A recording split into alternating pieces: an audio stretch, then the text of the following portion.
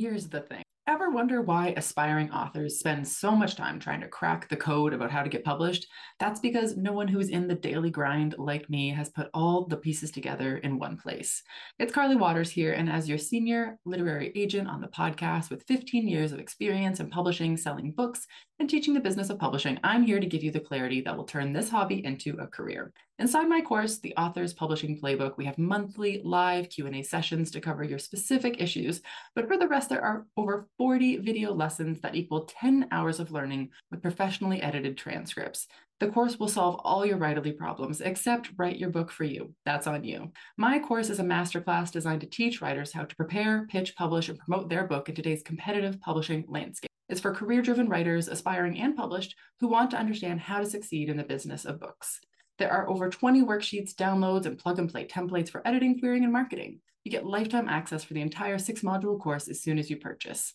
As new content gets added, you have access to that as well. Don't forget, there's a mobile app on top of computer access you can learn on the go. Get started today to gain the career you've only dreamed about. And you guys get a discount. So at checkout, carlywaters.com/course, use code POD15, that's code POD15 when you check out for 15% off.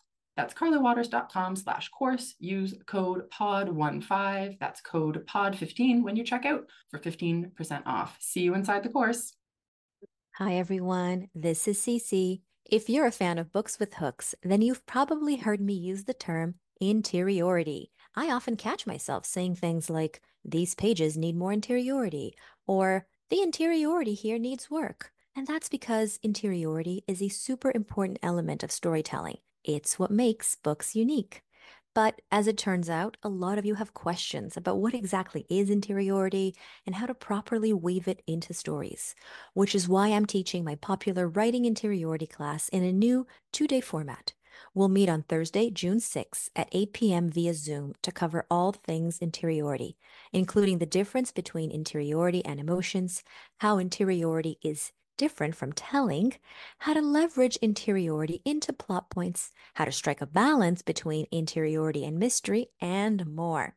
And then we'll meet again for a live cozy Q&A session on Monday, June 10th, also at 8 p.m. via Zoom, in which you'll have the opportunity to turn your camera on if you choose.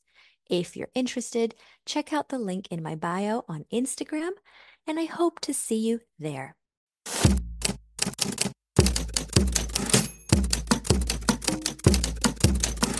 Hi there, and welcome to my show, The Shit No One Tells You About Writing.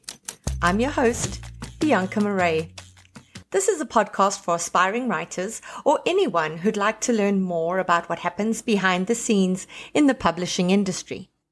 We have two wonderful guests with us for today's episode, in which we're exploring the intricacies of the relationship between author and agent. My first guest is a literary agent who began her career at Russell and Vulcaning, where she worked for 12 years with such writers as Anne Tyler, Eudora Welty, Joseph Campbell, Nadine Gordimer, and Bernard Malamud. In 1994, she established her own agency, which she ran for 21 years until she joined Diafiore and Company in 2016. And my second guest is the internationally best-selling author of More Than Words and The Light We Lost, which was a Reese Witherspoon Book Club pick. Her books have been translated into more than 35 languages and have been named to the New York Times, USA Today, Wall Street Journal, Apple, and IndieBound bestseller lists. She is the associate publisher of Philomel Books, an imprint of Penguin Young Readers Group, where she edits critically acclaimed, award-winning, and best-selling books. It's my pleasure to welcome Miriam Altshuler and Jill Santopolo. Thank you for joining me today. Yes, absolutely. One of the things that I've been considering a lot is how the relationship with your agent is probably one of the most important relationships you will have as an author. So many people think that the relationship with your editor is the most important. But I think that during the course of your career, you will have many editors, you will change publishing houses. But if you find the right fit, you will have one agent for an extended period of time. And that's why I wanted to take a closer look at it today. Miriam, before we dive into your relationship specifically with Jill, I'd like to ask, how many manuscript submissions do you get in the average week? It's always the question that people ask, and the answer I think people are most surprised by. I get more than a lot of agents because I do adult fiction and nonfiction, and I do middle grade and YA and kids. So I kind of run a lot of gamuts, but I can get between 200 and 300 queries a week. And it's really become hard to keep up with all of it. How many manuscripts I get is really a question of how many I ask to read, but I read a lot. I read all the time. But the queries, even getting through queries, which, I do on my night times and weekends, I don't have time to do that during the workday, is a lot. Do you have an assistant? Do you have an intern, somebody who goes through everything first and then points out ones that they think you'll like? Or is it completely up to you to go through everything in the slush pile? My assistant looks at it when she can and has time. She's really busy too. And we have wonderful interns. And when I have interns and they're in the intern time, they do spend a lot of time looking at them and certainly want to make sure that referrals or people I've met at writers' conferences, because I like to make sure that I extend that invitation to those people. But, there's always weeks or months between interns and internships. So those are the more challenging times when it's harder. I say to a lot of writers that it's kind of a combination of hard work, tenacity, and good luck. Because sometimes you can write the most amazing novel and it could just get stuck in the slush pile for no other reason than bad luck and somebody just hasn't actually seen it. What stands out to you when you're looking at your submission? What really catches your eye? I always say what I look for is somebody who can really say what their book is about.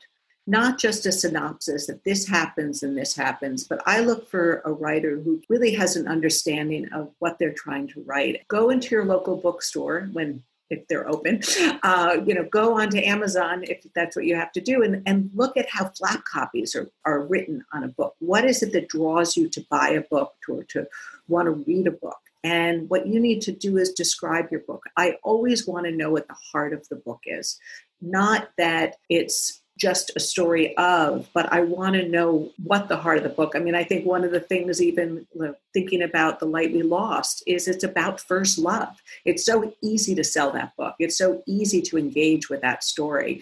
All of us remember that first love. And so that automatically, if I saw that in a query, would draw me into that. But I find sometimes people don't always they think, you can have good writing, you can have an interesting idea, but to really understand what the heart of a book is something that's harder to find in writing a great novel or even a narrative nonfiction book or a memoir.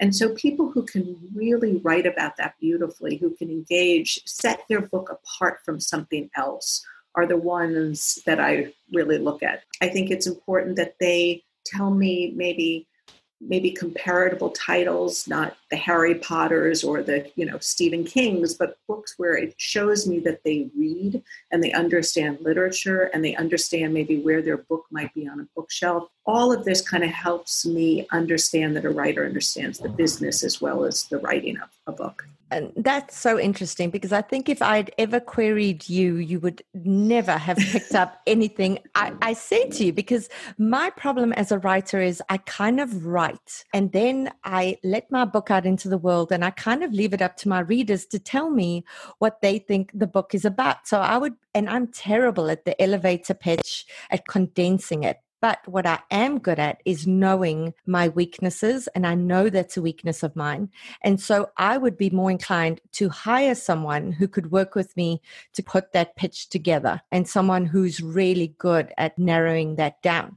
So I feel that as writers, we have things that we're really, really good at. But if we're not good at things like that are going to grab an agent's attention, we shouldn't be scared to consult with somebody who can help us with that. Yeah, I mean, if you're also not great at grammar, you might want to hire a copy editor. It doesn't mean you can also hire an outside editor who might really help you structure, edit the book before you go out with it. But there are people there to help because, our time is just harder. As agents, we're doing so much more than we ever did. Certainly when I started out in the business, I'm going to date myself, but over 35 years ago. And so, we're really looking for things that show a certain level of understanding of where a book needs to be before we can edit it and sell it.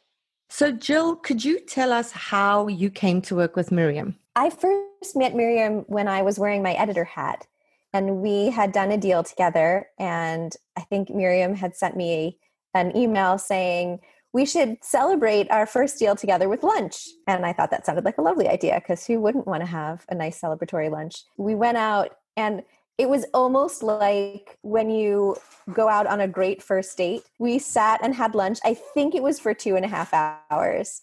And we talked about everything, and we really clicked just as human beings. And then at the end of the lunch, Miriam had said to me, so, I know you're a writer. We talked about your writing. Who's your agent? And I said, I actually don't have one right now. And she said, well, if you want to send me your stuff, I'd be happy to read it. And I thought she was just being super nice. And she's like, no, I'm serious. And I said, okay, thank you. And lunch kind of ended. And I was thinking about her offer. I wasn't particularly looking for an agent. I wasn't really working on anything that was ready to sell. And then that night I had dinner with a friend of mine, and I was talking about the offer that Miriam had made to read some of my stuff. And he said, so you're going to send it tomorrow, right? And I said, no, I don't know if it's not the right time. And he was like, are you ridiculous? Like, of course you're going to send it. You liked her. She's smart. She's a good agent. And she asked to see your writing. So send it to her. Worst case scenario, she says, I don't like it.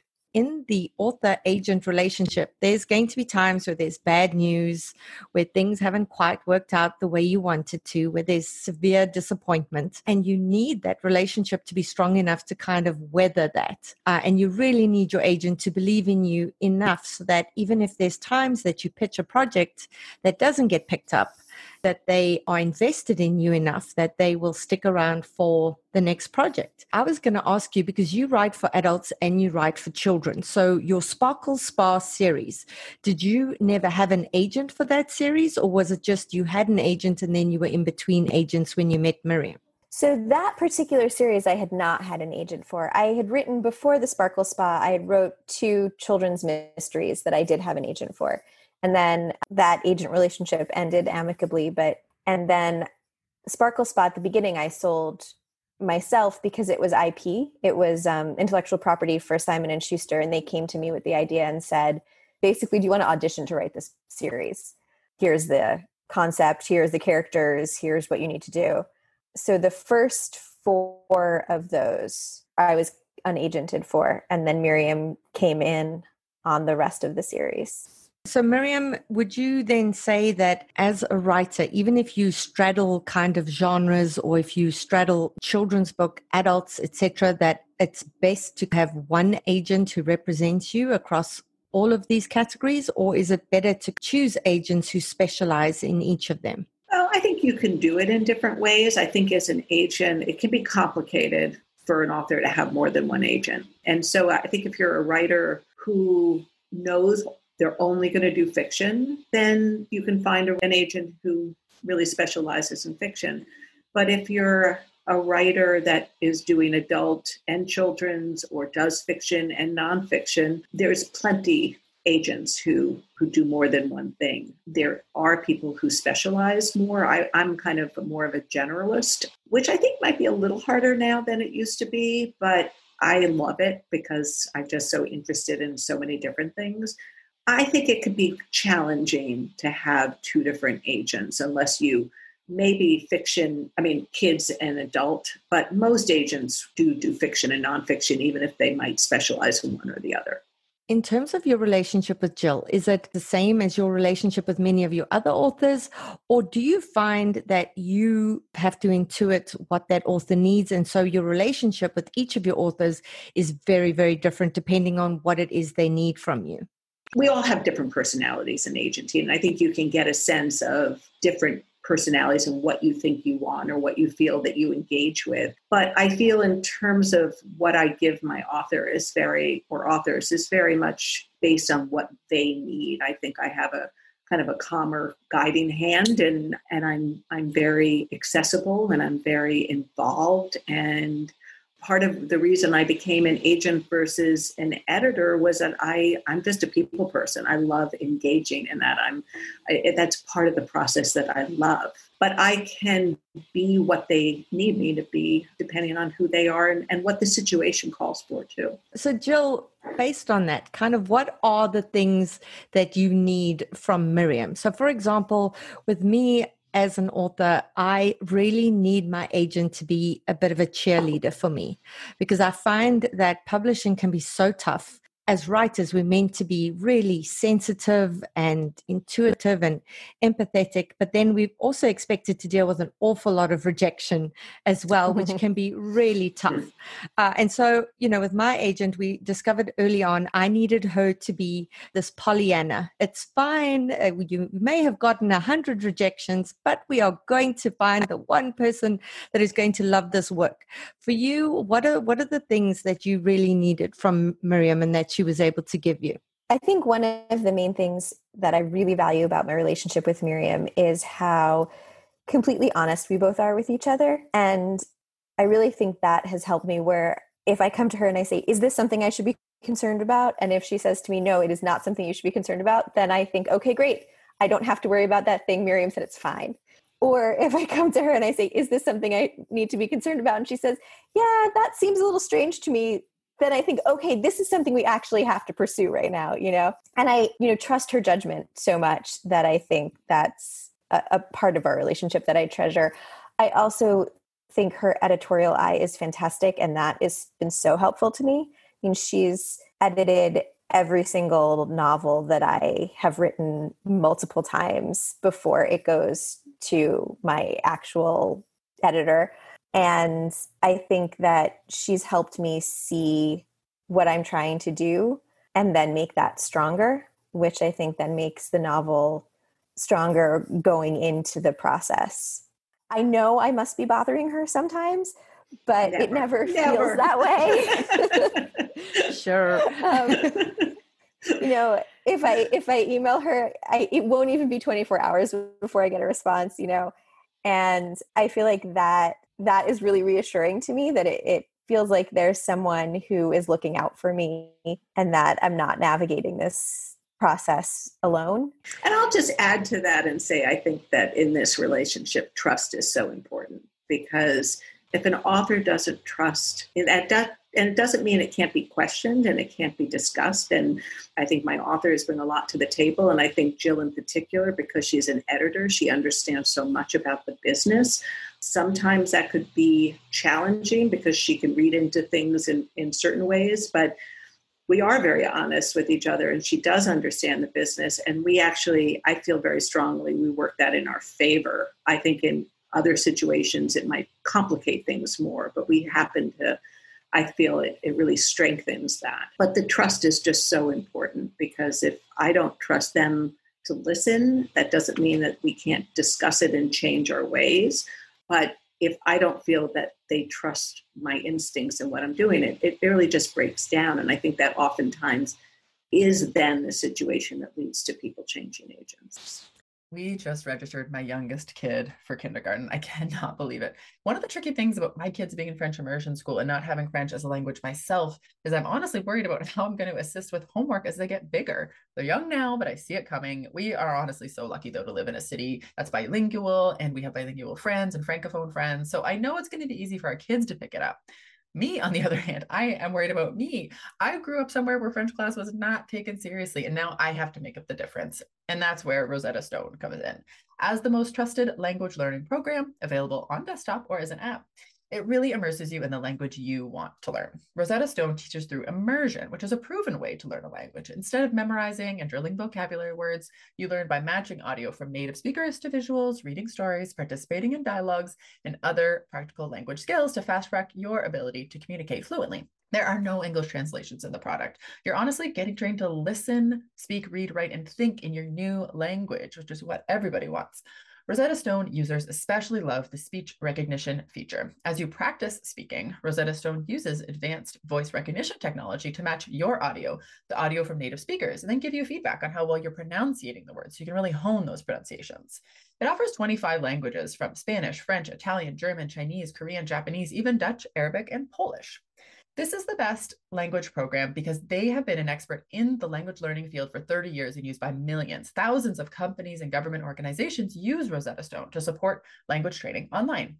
Of all the apps, Rosetta Stone uses the best speech recognition technology, so it compares your sound waves to those of a native speaker for better feedback to improve.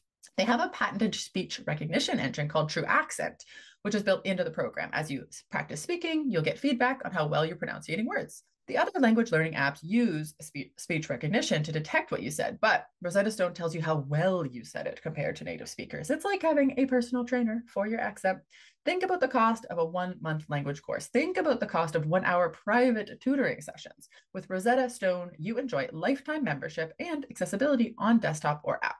We have a special offer for you guys. That's 50% off. That's a lifetime access to 25 language courses on Rosetta Stone for 50% off. This is a steal. Do not put off learning that language. There is no better time than right now to get started. For a very limited time, the Shit No One Tells You About Writing listeners can get Rosetta Stone's lifetime membership for 50% off. We want you guys to go visit rosettastone.com/today. That's 50% off unlimited access to 25 language courses for the rest of your life. Redeem your 50% off at rosettastone.com/today today. Are you looking for beta readers, some of whom might potentially become writing group members down the line? Are you wanting to be matched up with those writing in a similar genre or time zone so they can critique your work as you critique theirs at the same time? Your manuscript doesn't have to be complete to sign up for this 3,000-word evaluation. This particular matchup will be open to registrations from now until the 2nd of June, with the matchup emails going out on the 3rd of June. For more information and to register, go to biancamarais.com, look for the beta reader matchup page, and please spread the word. The more writers we have signed up, the better the matches will be. To a certain degree, I think there's kind of a playbook for this kind of thing, but other times there isn't. It's you knowing which editors at which publishing houses to submit to, you having a sense of, which editor is really going to love something that one of your writers has written, you deciding whether you submitting to a small group of people first, or if you're kind of widening the net. And we don't understand the business. And so there is this sense of wondering, is our agent choosing the right strategy? Is it going to pay off for us? So definitely, I agree with you that trust there is so incredibly, incredibly important. Knowing that they're advocating for us and that they are absolutely doing the best they can for our ongoing career, not just for one book. Miriam, you said earlier how much publishing has changed, and this is something that I've noticed as well, because I think 10, 15 years ago, maybe longer, I feel like editors were doing a lot more editing. Whereas now, when you submit to an editor at a publishing house, they kind of want that novel to be at least 80% polished and perfect. And this is now where agents are becoming editors and are having to do so much editorial work before the novel even goes out on submission. Is that a fair assessment? I think it's a fair assessment in that change. I want to be very clear that I feel like editors really do want to edit, and they're amazing editors. And I look at what Jill's editor Tara does. She just makes everything just glow. And I think they all want that time, and they all love to edit. That's why they're in the business. I think the change has been that we all are wearing a lot more hats, and those hats stay on our heads longer than ever. A shout out to editors who do a phenomenal job with their editing and care about that a great deal. But they're also, getting the blurbs we need to get, being a part of the marketing, reaching out to booksellers, connecting to the in-house booksellers. They're needing to spend so much more time being an in-house champion and being a part of that process. And yes, they have amazing publicity teams and marketing teams, but I feel like it's a big collaboration now, which is exciting and interesting, but it takes a lot more time for everybody. it's a much more collaborative decision to buy something now. It has to go through so many more people. I mean, certain people might be able to buy things without a lot of other people in the house loving it, but they need that in-house support. You want that in-house support.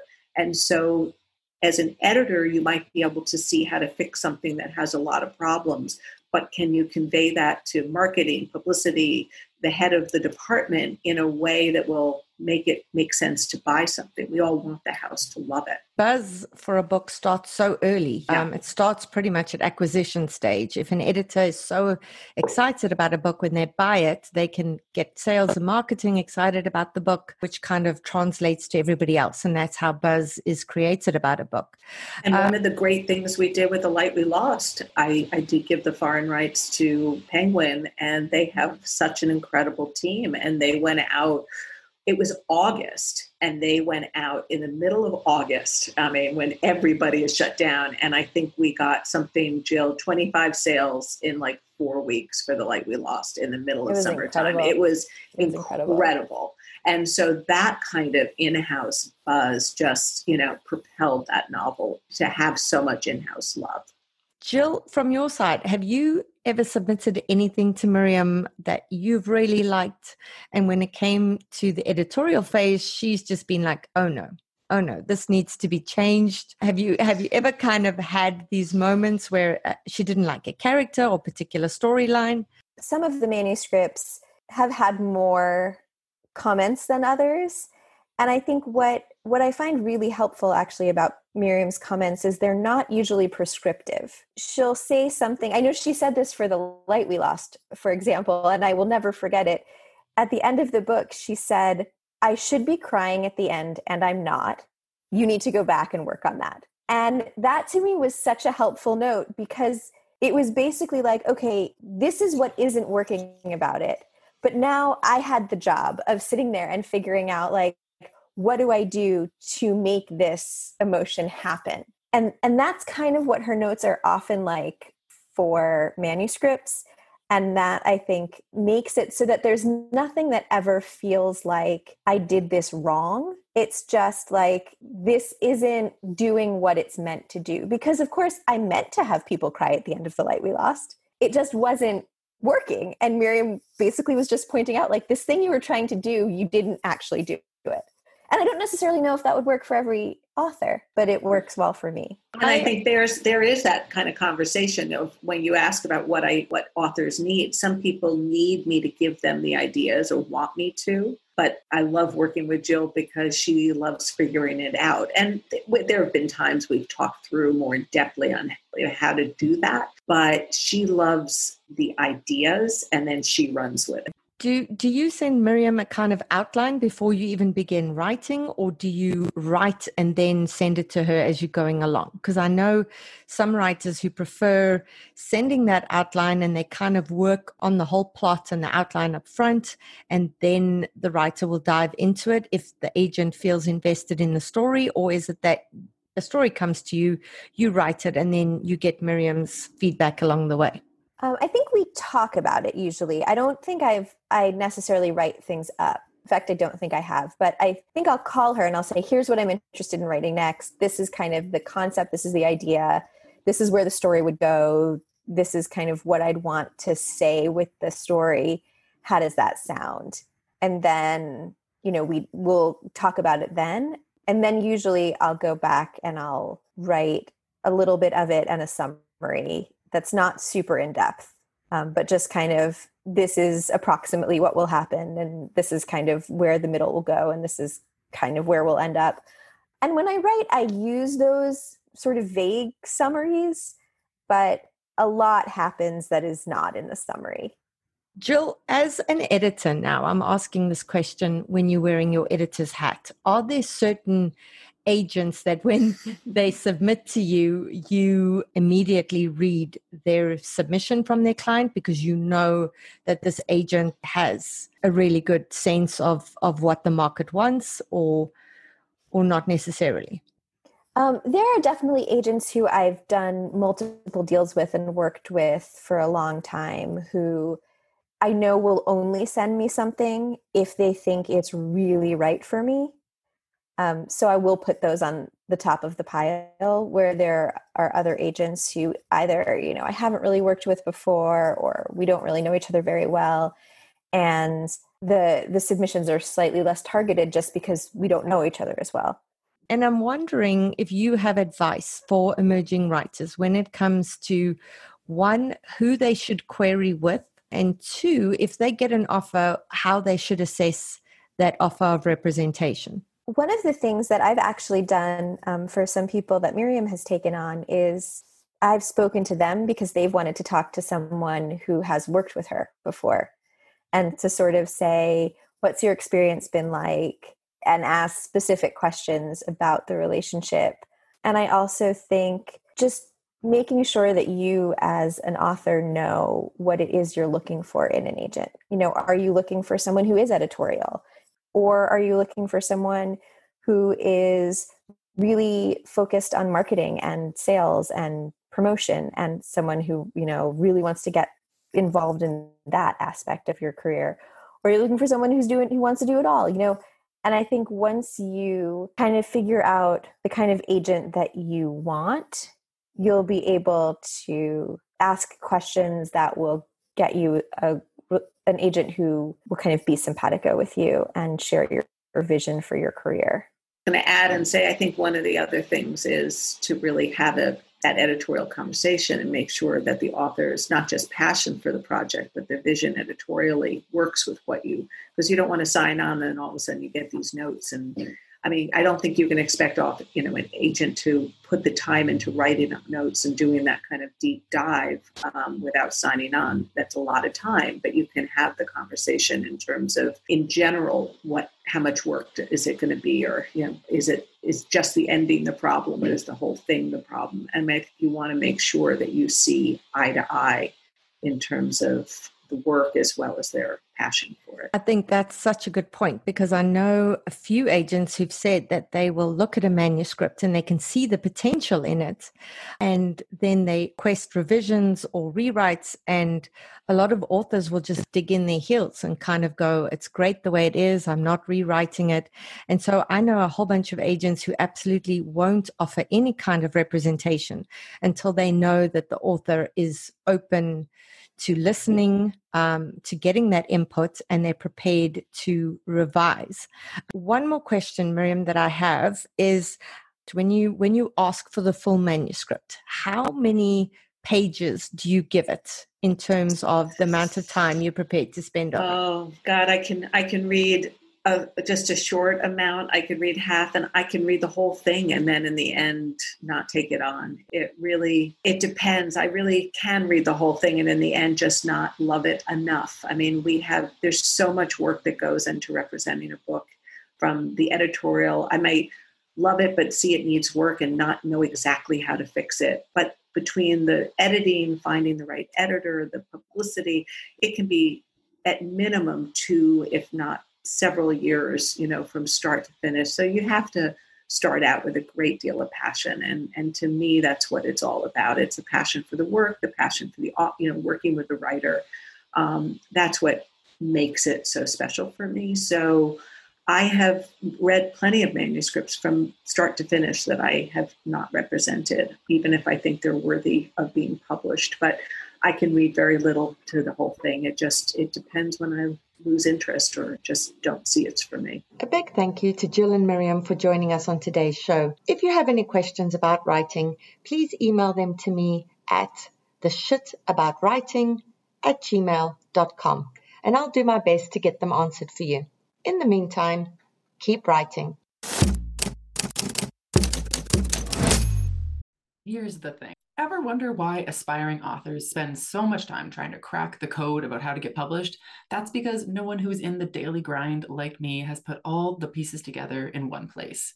It's Carly Waters here, and as your senior literary agent on the podcast with 15 years of experience in publishing, selling books, and teaching the business of publishing, I'm here to give you the clarity that will turn this hobby into a career. Inside my course, The Author's Publishing Playbook, we have monthly live Q&A sessions to cover your specific issues, but for the rest, there are over 40 video lessons that equal 10 hours of learning with professionally edited transcripts. The course will solve all your writerly problems, except write your book for you. That's on you. My course is a masterclass designed to teach writers how to prepare, pitch, publish, and promote their book in today's competitive publishing landscape. It's for career-driven writers, aspiring and published, who want to understand how to succeed in the business of books. There are over 20 worksheets, downloads, and plug-and-play templates for editing, querying, and marketing. You get lifetime access for the entire 6-module course as soon as you purchase. As new content gets added, you have access to that as well. Don't forget, there's a mobile app on top of computer access you can learn on the go. Get started today to gain the career you've only dreamed about. And you guys get a discount. So at checkout, carlywaters.com/course, use code POD15, that's code POD15 when you check out for 15% off. That's carlywaters.com/course, use code POD15, that's code POD15 when you check out for 15% off. See you inside the course. Hi everyone, this is Cece. If you're a fan of books with hooks, then you've probably heard me use the term interiority. I often catch myself saying things like, these pages need more interiority, or the interiority here needs work. And that's because interiority is a super important element of storytelling. It's what makes books unique. But as it turns out, a lot of you have questions about what exactly is interiority and how to properly weave it into stories, which is why I'm teaching my popular Writing Interiority class in a new 2-day format. We'll meet on Thursday, June 6th at 8 p.m. via Zoom to cover all things interiority, including the difference between interiority and emotions, how interiority is different from telling, how to leverage interiority into plot points, how to strike a balance between interiority and mystery, and more.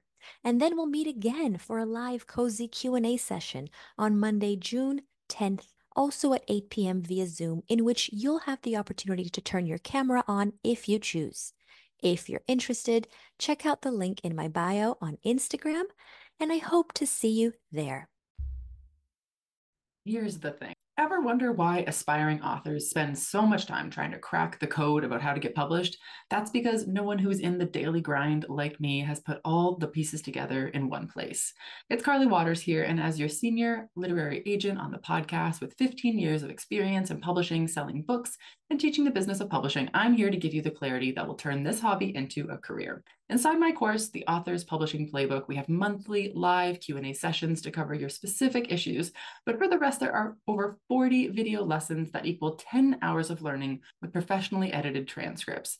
The course will solve all your writerly problems, except write your book for you. That's on you. My course is a masterclass designed to teach writers how to prepare, pitch, publish, and promote their book in today's competitive publishing landscape. It's for career-driven writers, aspiring and published, who want to understand how to succeed in the business of books. There are over 20 worksheets, downloads, and plug-and-play templates for editing, querying, and marketing. You get lifetime access for the entire 6-module course as soon as you purchase. As new content gets added, you have access to that as well. Don't forget, there's a mobile app on top of computer access you can learn on the go. Get started today to gain the career you've only dreamed about. And you guys get a discount. So at checkout, carlywaters.com/course, use code POD15, that's code POD15 when you check out for 15% off.